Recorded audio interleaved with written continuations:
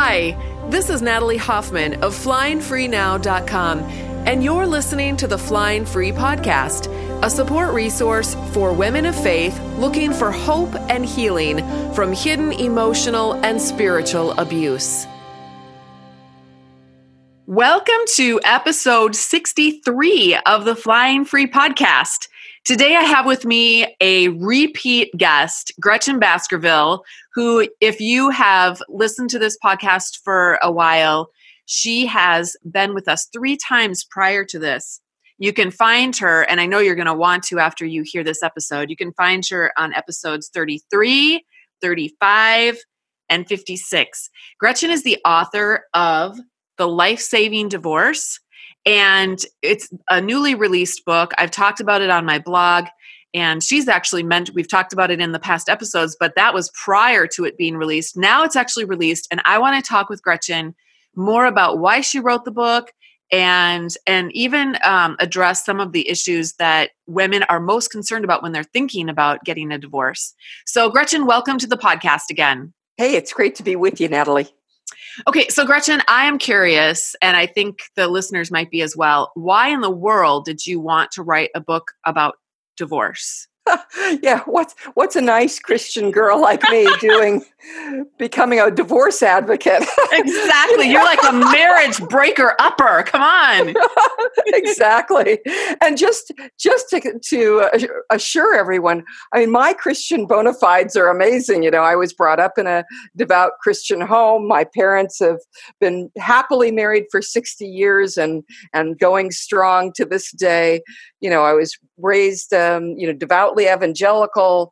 I read all the Elizabeth Elliot Passion and Purity, books. I'm a boomer. So actually, I got married before I Kissed Dating Goodbye ever came out. But we had our own version of purity culture long before that book came out, because we had Passion and Purity, which taught us to be very passive, that we couldn't take any kind of initiative, that we had to do a lot of mind reading with the person we were dating, and so forth. And then also books like Fascinating Girlhood. So same kind of principles. Our rules were a little bit different as boomers. We could kiss and make out, but our hands could not go wherever a bathing suit covered. So those were our rules. But the other rules about, if you do everything right, you're going to have this deep, close connection with your spouse, and you'll have mind-blowing sex. Yeah. And the formulas were there. We still had the formulas that promised us these amazing marriages as long as we did every single step. And that included, the guy would ask the girl's father for permission to date her, and then eventually to prove that he was financially stable, and then ask for her hand in marriage. So all variations of these purity culture rules existed way back in, baby boomer, and even, of course, in prior generations as well. Mm-hmm. So when you ask, why did I write this book? Well, 25 years ago, I went through a life-saving divorce. I was in a situation where I just could not stay, and I was terrified for my children, and I was worried about, all these messages, that you're a quitter, I knew I wasn't a quitter because I knew what was going on behind closed doors. I knew what all the secrets were. But I was worried that other people would condemn me and look down on me, and so on and so forth. And so I did choose to get a life-saving divorce. I was very worried for my kids, but fast forward to the good news. My children are now adults. They completed their educations. They are great human beings. They are wonderful employees, wonderful friends. Everybody likes them, and they're a great asset to our society. So, So you didn't end up in a trailer park eating cat food then? No. Even though I had, at the time of I didn't see my divorce coming. I actually, there was a moment in time where I caught my husband doing something horrible. And my mind went completely numb. I hadn't stored up money for this. I hadn't prepared for this in any way. I knew he was, yeah, I knew he had serious, serious problems in his life. And we had, fasted and prayed and gone to church marriage retreats and seen, umpty zillion counselors. But, it, and I had even resigned myself to the fact that, happiness in marriage is really overrated and, I'll just keep plugging through. But, I didn't have any money stored away. I was only working I had a little home-based business and I was making $500 a month. And I mean, that wouldn't even cover, my housing. So, I looked at the future and I was just terrified. And my father said to me, trust God, obey, just pay one bill at a time. Don't project all your fears out into the future, because when we project all of our fears out into the future, we aren't projecting God's grace and God's power out into the future. And God's grace and power and his love. Remember we all know those verses, my strength is made perfect in your weakness. This is the time to remember those great verses. Mm-hmm. And that's what happened. I don't even know how I made it through the first year. That was a miracle to me. But, through borrowing from my parents, and, getting rid of my acrylic nails and really cutting down on everything, we made it through. And, I had been in the workforce before. I'd been a pretty good salesperson. I knew that I could make good money in sales. And so I weighed off, should I stay with my little home-based business or should I go back into the sales force? And in my case, I felt like the Lord was calling me to stay in and work in my own home-based business, which ended up taking off and doing well and eventually giving me a living wage. 2 years after my divorce, women's ministries at my church, they knew that I was a devout Christian. I had a Bible degree from Wheaton College. And they said, we've got a lot of single moms and divorcees in this church. Would you start a support group for them? So I and another woman started a support group. And wow, was it fabulous. I mean, the level of sharing and intimacy and camaraderie was better than any Bible study I'd ever been in. And we really cared about one another and called each other and really supported each other. And over time, as I listened to their stories, I heard amazing stories of total horror, domestic violence, women who, having knives thrown at them, women being dragged by their heels and thrown against walls and things like that. And I thought, I don't think our churches really understand what's going on here. And I started really exploring scripture and realizing, God does not want us treated this way. And we're being treated, even we innocent spouses were being treated like second-class citizens in our churches. We were being removed from leadership positions and things like that, even on the worship team. Even though we were the faithful spouses, we were the ones who kept trying over again. And we were the ones who kept walking in the door when we knew good and well that our spouse was going to do something horrible or abuse us again. Mm. And so after a while, women would come to my group and say, you're saying things we've never heard from anyone else. You really need to write a book. And I thought, yeah, I'll write a book someday. And I would write chapters of the book. So a lot of the research in this book, I started maybe 10, 20 years ago.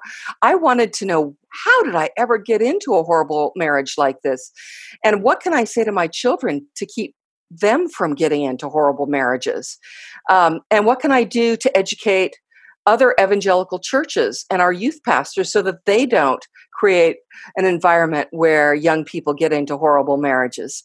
So I started researching that really early. In fact, my chapter 2 of my book is really research that goes back literally probably 10 or 15 years, as I looked back on what are we doing wrong that so many good Christian women are getting into these horrible, horrible relationships. Mm-hmm. So I was single for 20 years. I was a single mother for 20 years after my divorce, and people can listen to my story in episode 33.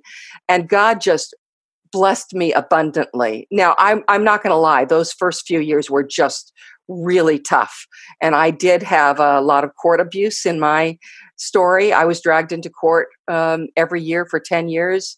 over custody, and yet God was with us, and we survived, and we ended up thriving.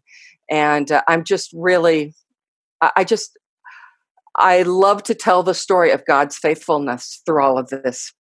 So, after 20 years of being single, I finally remarried, and I have a wonderful husband who loves the snot out of me. He That loves is awesome.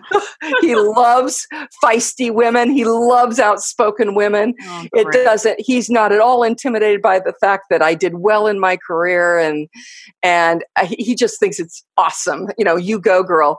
And he's the one who said, you have so much to say on this topic. You've got to write a book. So I'm sorry, that's sort of a long explanation for why I wrote it. But I finally, sat down and started writing. And then I got a good kick in the pants from you and a few other people online. And then I was part of an executive roundtable, a completely secular group here in Los Angeles. And the men and women in that group said, you know what? You've got a lot to say. You've got to write a book. Yep. So that's how it started. That is incredible. And you know what I think is interesting too, is that it was within the context of actually being married to a healthy man that you were able to put this thing out in the world that has the potential to change. Well, it is changing lives. I just think that, when the church tries to keep people in dysfunctional marriages, they don't even realize that they're actually playing into Satan's game and neutralizing people from actually doing the work of Jesus Christ in the world. It's phenomenal. Absolutely. And I didn't write my book either until I was remarried and had the same thing, had a husband who just loves everything about me, loves that I'm a leader, loves that, and encourages me to be everything that I can be. So I think that's awesome. Okay, so one of the things that I want to talk about, especially today, is how your book addresses 3 different issues. Because the women that I work with, when they are thinking about, a lot, the women come to me and they're trying to figure out, my marriage is so confusing and painful. Is it really as bad as all that? Is there any way that I can stay, or should I stay, or should I leave, or what should I do? And they're presenting to me with all the signs and symptoms of having been abused, okay, over a long period of time. But they are concerned about 3 things. They don't know for sure if divorce is going to be life-saving. They think that, they know that their life right now is definitely not life-giving, but in their minds, they're thinking, if I get a divorce, though, it's going to destroy my relationship with God. They're concerned about that's going to destroy my kids, and it's going to destroy me financially. So it doesn't sound like a life-saving divorce to me. What would you say how would you address those 3 things in a woman, those 3 concerns that a woman would have? Well, in a 30-minute podcast, I probably can't, but let me give you a few places to start. I've got an entire chapter 6 in my book, The Life-Saving Divorce, is all on God's protection of women and all the Bible verses about allowing divorce for abuse, for infidelity, for neglect, for failure to provide. And so, but let me start with the big taboo that our churches always point to, and they always point to Malachi 2:15 and 16, where they claim, I've heard this all of my life, they claim that what that Bible verse says is, I hate divorce, or God hates divorce. But in reality, that's a bad translation. Now, don't get me wrong. I'm not saying it's a bad interpretation. I am actually saying they've got the Hebrew wrong. It's a bad translation. If you pull out, you can go online right now, stop the podcast for just a moment, and go online to a Hebrew interlinear Bible. And remember, it reads left to right. They have them online. And you will see that it doesn't say, I hate divorce. And it doesn't say God hates divorce. Several Bible translations do have it right. The New International Version has it right. And even the English Standard Version, the ESV, has it right. Which has so many other things wrong, but they do have that one right. They've got that one right. Thank goodness. So let me read it to you so let's take that one. Let's take the ESV. It says, For the man who does not love his wife, but divorces her, says the Lord, the God of Israel, covers his garment with violence. So guard yourselves in your spirit and do not be faithless. God is not against all divorce. God is against treacherous divorce. Yeah. The divorce where an abusive man who just takes advantage and just exploits his wife. And of course, there are men in this situation too. So I don't mean to make this all that men are all the bad guys and women are all the good guys. And abandons the faithful, innocent spouse. Those are the divorces God hates. But God is a divorcee himself. If you look at Jeremiah 3:8, he divorced Israel because marriage is not an unconditional contract. Marriage, the Bible talks about both conditional and unconditional contracts. God made some conditional contracts with Israel, but God made some unconditional contracts with Israel, but he made two conditional contracts with them. And marriage is a good example of a conditional contract. And God told them, you've committed spiritual adultery. I'm divorcing you. So even God is a divorcee. So I want to just make it really clear. And if you want more, I've got a whole chapter on this. And I think it also bears mentioning that just in the last couple of months, a man who signed and authored the Danvers Statement, the complementarian statement, actually came out in favor of divorce for abuse himself. So the tide is turning on this, and if you're staying in that marriage because you believe that God doesn't allow for divorce, read my chapter on this. God does allow divorce for abuse.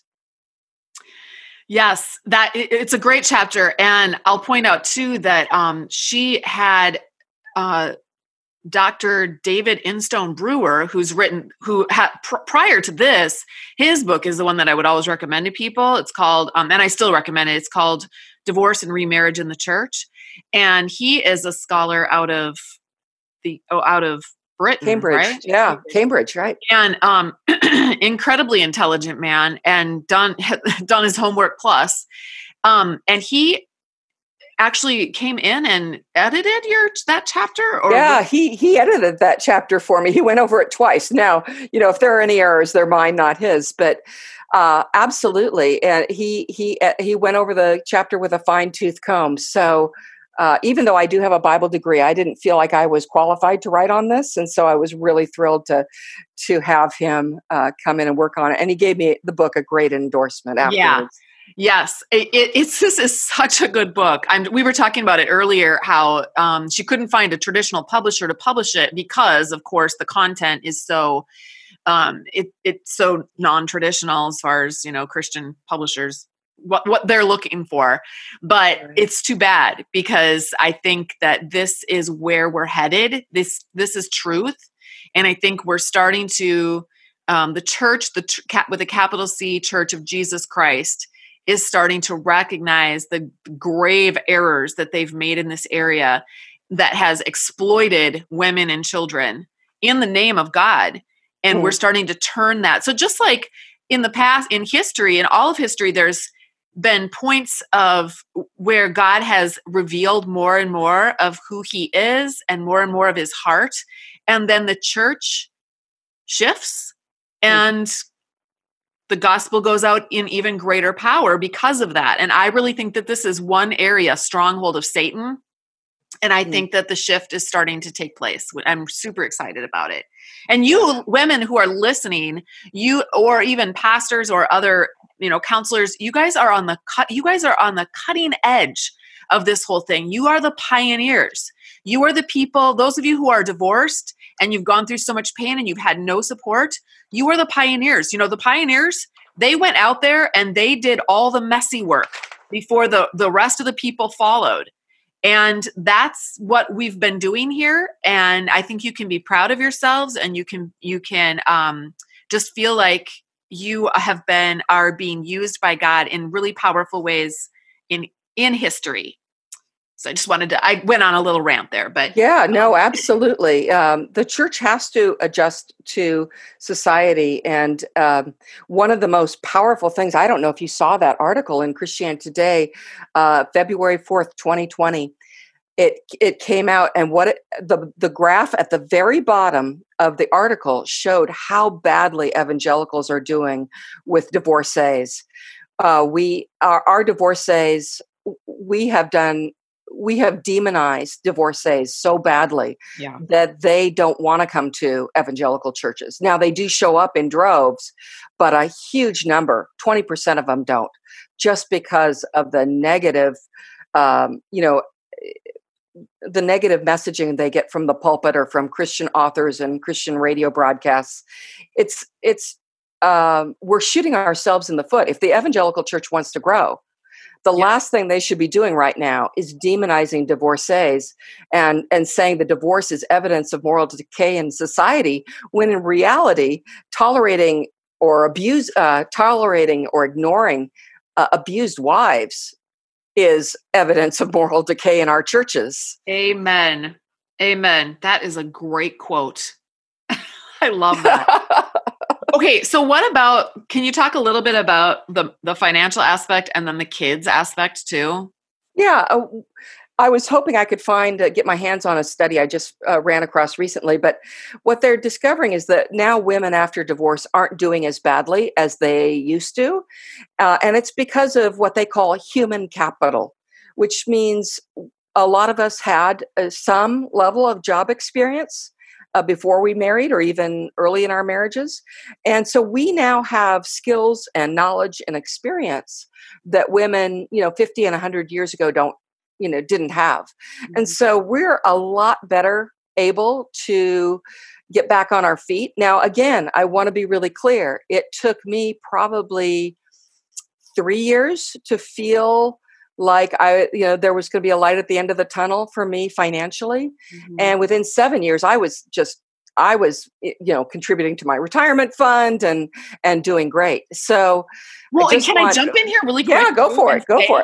I just want to say that for a lot of women, they were being financially abused, or their husbands were, in the same way that their husband's character was showing up very negatively in the relationship, it was showing up really negatively in relationship with money.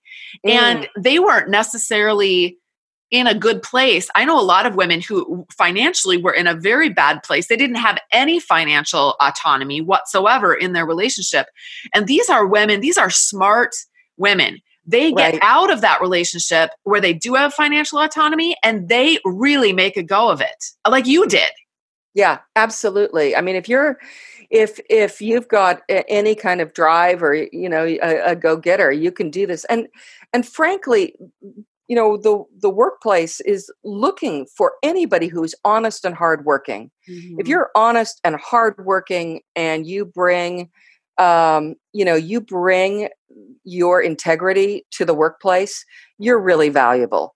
And so I wouldn't, I think that women have a lot more going for them than they think, but they've been talked down to so much by their abuser that they've lost their confidence and their self-respect, and they don't think that they can make it. But in many cases, you can. Yep. I love that. So what about kids? This is like the heart of every woman out there. This is their most tender spot. They're worried about their kids. Absolutely. And boy, there's nothing a good parent worries about more than their children. And the good news is that a lot has changed in divorce and the outcomes of children in the last 25 years. And so let me give you a few stats, but my chapter 7 is all about kids and divorce. And there's a lot of good news. So, when I divorced 25 years ago, we didn't even have access to these studies. But now they're saying that 8 in 10 kids whose parents divorce have no social, emotional, or psychological serious emotional, social, and psychological problems long term. Okay, so of course they're going to feel the stress in the middle of this big, divorce battle, and in the middle of the divorce process, of course, they're going to, struggle. You may have to move, make new friends, go to a different school. Of course, that's going to be tough on them. But what researchers have also discovered is that if you are in a high conflict or very high conflict home where there's, abuse or put downs or just even invisible abuse going on, covert abuse that's causing tension and walking on eggshells and agitation. The kids sense that. I know my 3-year-old sensed that, 25 years ago when I divorced. Absolutely sensed it. Even though, he never saw us fighting. We never did anything on the surface. But wow, we're in denial if we think the kids aren't catching on to that. And what researchers discovered was that if you are in one of these high conflict or high distress or very high distress marriages, it was 10 times better for you and 10 times better for the children if you got out of a very high conflict home than if you had stayed. We don't have a choice. You'll see it on all sorts of conservative think tanks and websites. Oh, well, being raised in a functional, happy 2-parent home is better for kids. Of course it's better for kids, but we don't have that option. Right. We don't have that option. So the real question for us was, is it better to stay in this abusive, high tension, high stress, agitated home, or is it better for our kids to leave? And what researchers have known for 20 years is it's better to go. And my book goes, this book has over 200 footnotes. If you don't believe me, I've got every single study down to who wrote it, what year, the name of the study, who published it, and the page number. You can look at it yourself. Yeah, this is a well-researched book. I was so impressed. And in fact, I've got, for those of you who aren't convinced, if you want a little bit of a taste of it, go to my website and sign up for my free email list. And you can download something called 7 Effective Ways to Deal with Criticism When You Divorce. And it has some of these children's studies in it. And where you'd go is lifesavingdivorce.com/courage. So lifesavingdivorce.com/courage. Sign up for my email list and you'll get an automatic email coming back to you with a link to 7 effective ways to deal with criticism when you divorce.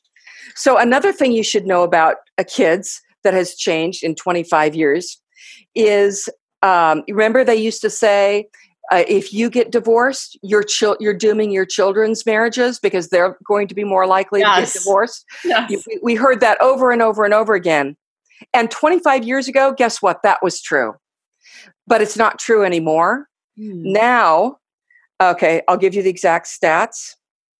The man who did the original research 25 years ago is still alive and well and still researching this topic.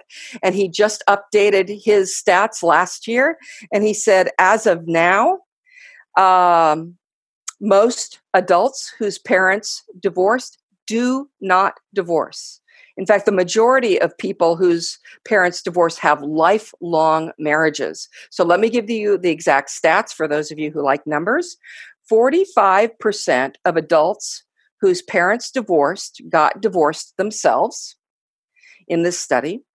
And 41% of adults whose parents did not divorce got divorced. So do the math here. We're talking about only 4% difference. And 4%, so 4 in 100, we're talking like that's negligible in my mind. That's not a good reason to stay. And you know what?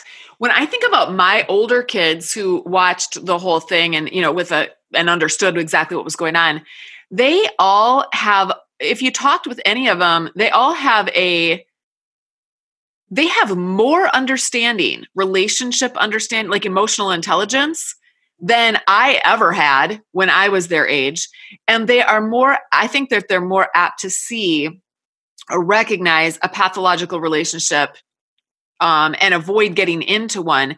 I know they all, you know, I mean, I one of them for sure is like there. I will not. I'm waiting a long. I don't even know if I'm going to get married, but if I do, it's going to be a long. I'm going to make sure I know this person inside and out. Whereas back in our day, we were just like felt pressure even by Christians to just get married. Like just get married. You know, you're 20, get married.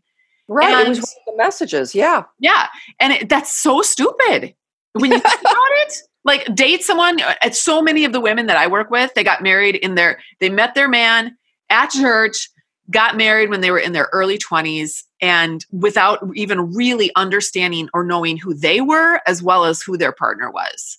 Yep. No life experience. And then we were given the message that any two people who were Christians, you know, God would protect their marriage and God would make their marriage happy.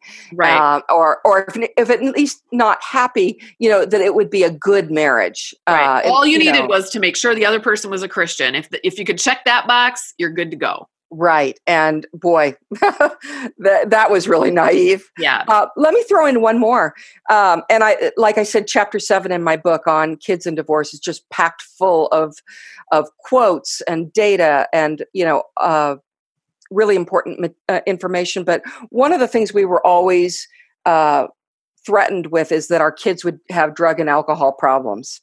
So I went to a long longitudinal study, and here's what I found. First of all, your kids are not likely to have alcohol or drug problems if you divorce. The vast majority of kids in America, even in single parent and step parent families, don't have any substance abuse problems. So let me give, again, for those number geeks out there, I'll give you the actual numbers.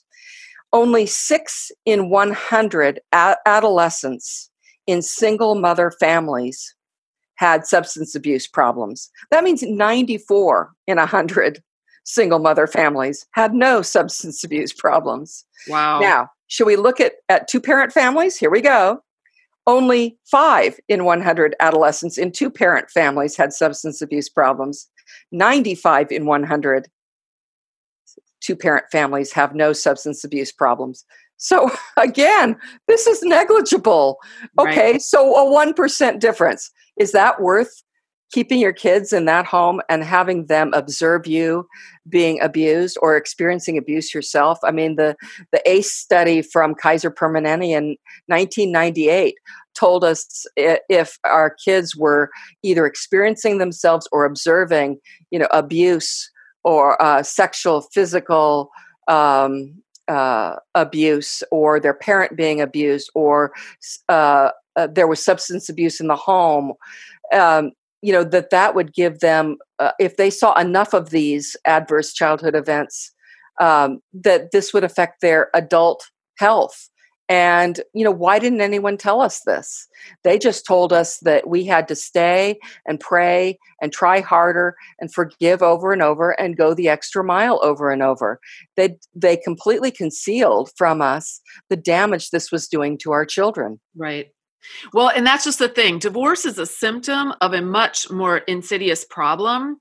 And people, when kids grow up in being traumatized in that way, that is what leads to things like substance abuse and eating disorders and other kinds of pathologies. It's not divorce. Divorce is just a symptom. Divorce is what happens when there is something very dysfunctional going on in that marriage. Yeah. And I would say my children will tell you, absolutely. They have both individually come to me and said, I'm so glad you divorced Dad. Yeah. Because our lives would have been really tense and dysfunctional had we not. Yeah. And they have expressed that more than once. I do want to bring up one other topic. Okay. On the importance of divorce in society. And I know, again, I feel, you know, it's so strange to be this nice Christian girl promoting divorce, but it is life-saving. It is literally life-saving. So prior to 1969, you had to go before a judge and prove via airtight evidence usually collected by a private investigator or something, that your spouse was cheating on you or had been drunk and missed work a certain number of days and things like that. And the judge, you could actually go and hire an attorney and go to court, and the judge could actually say, "No, I don't think you should get a divorce," and send you right back to your abuser. And then in 1969, starting in California, signed into law, or the then Governor Ronald Reagan signed the first no-fault divorce bill in the state of California. And from that point on, all the other states kind of fell in line over the next 13 or 14 years. And almost all of them passed some kind of no-fault divorce. As you know, there's no federal divorce law in the United States. Every state has its own variation on it. But the researchers said, wow, this is a moment in time where we can see what happens when you allow people to divorce for any reason, for irreconcilable differences, and they don't have to go before a judge and prove how badly they were beaten or how contemptuously they'd been treated. So the researchers all lined up, all the family sociology researchers just watched. And over time, because they knew what date no-fault divorce went into effect in every single one of these states. So it was an amazing event in human history. And over time, what happened was they saw the suicide rate of wives decrease by about 20%. Wow. The domestic violence rate domestic violence rate by and against men and women decreased by about 30%. And the homicide rate against women by intimates decreased 5 to 10%.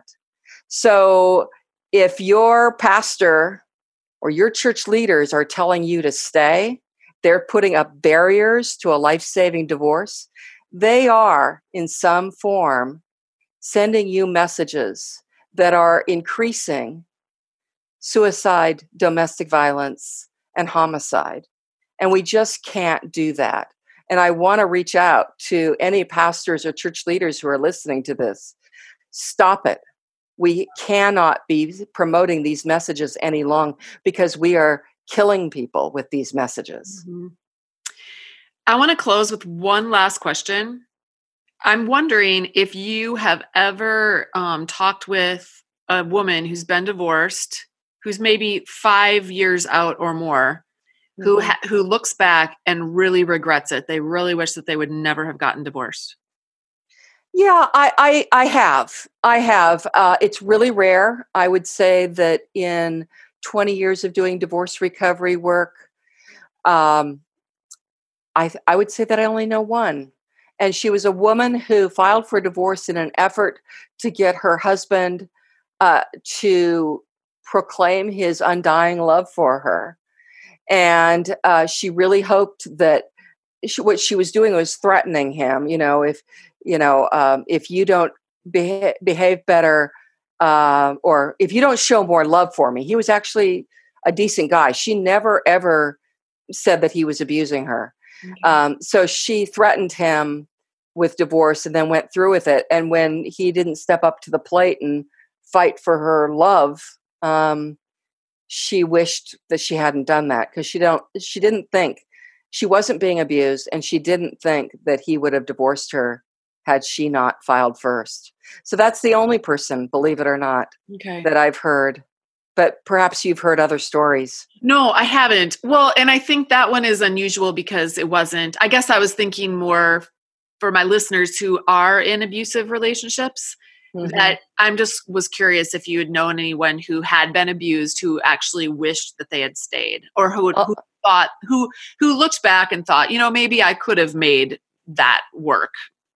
Even the most abused women who are poor and living on the kindness of strangers, they are so happy to be out. Yeah. Their lives are, they don't have the wealth they had before. They don't have the fancy house, but they're not being beaten. Their children aren't being molested. I mean, they feel peace and calm, and they would tell you, no regrets. Yeah. That's been my experience. I've talked to a lot of divorced women and just asked them, is there anything that you wish you would have done differently? Well, there's things that they wish they would have done differently, but none of them. I mean, and yes, same thing. Just not living to the, not financially as stable as they used to be, but definitely happy to be out. And I have a local friend who is, she's been working multiple jobs and living in an apartment, whereas before she lived in a nice house and was a stay-at-home homeschooling mom. And she's just like, no, my life, she's really struggling, but no, my life is way better now than it used to be. I would never go back in a million years. So, right. Yeah. I would say, in 20 years of doing this and talking to hundreds of people, absolutely no regrets. Yeah.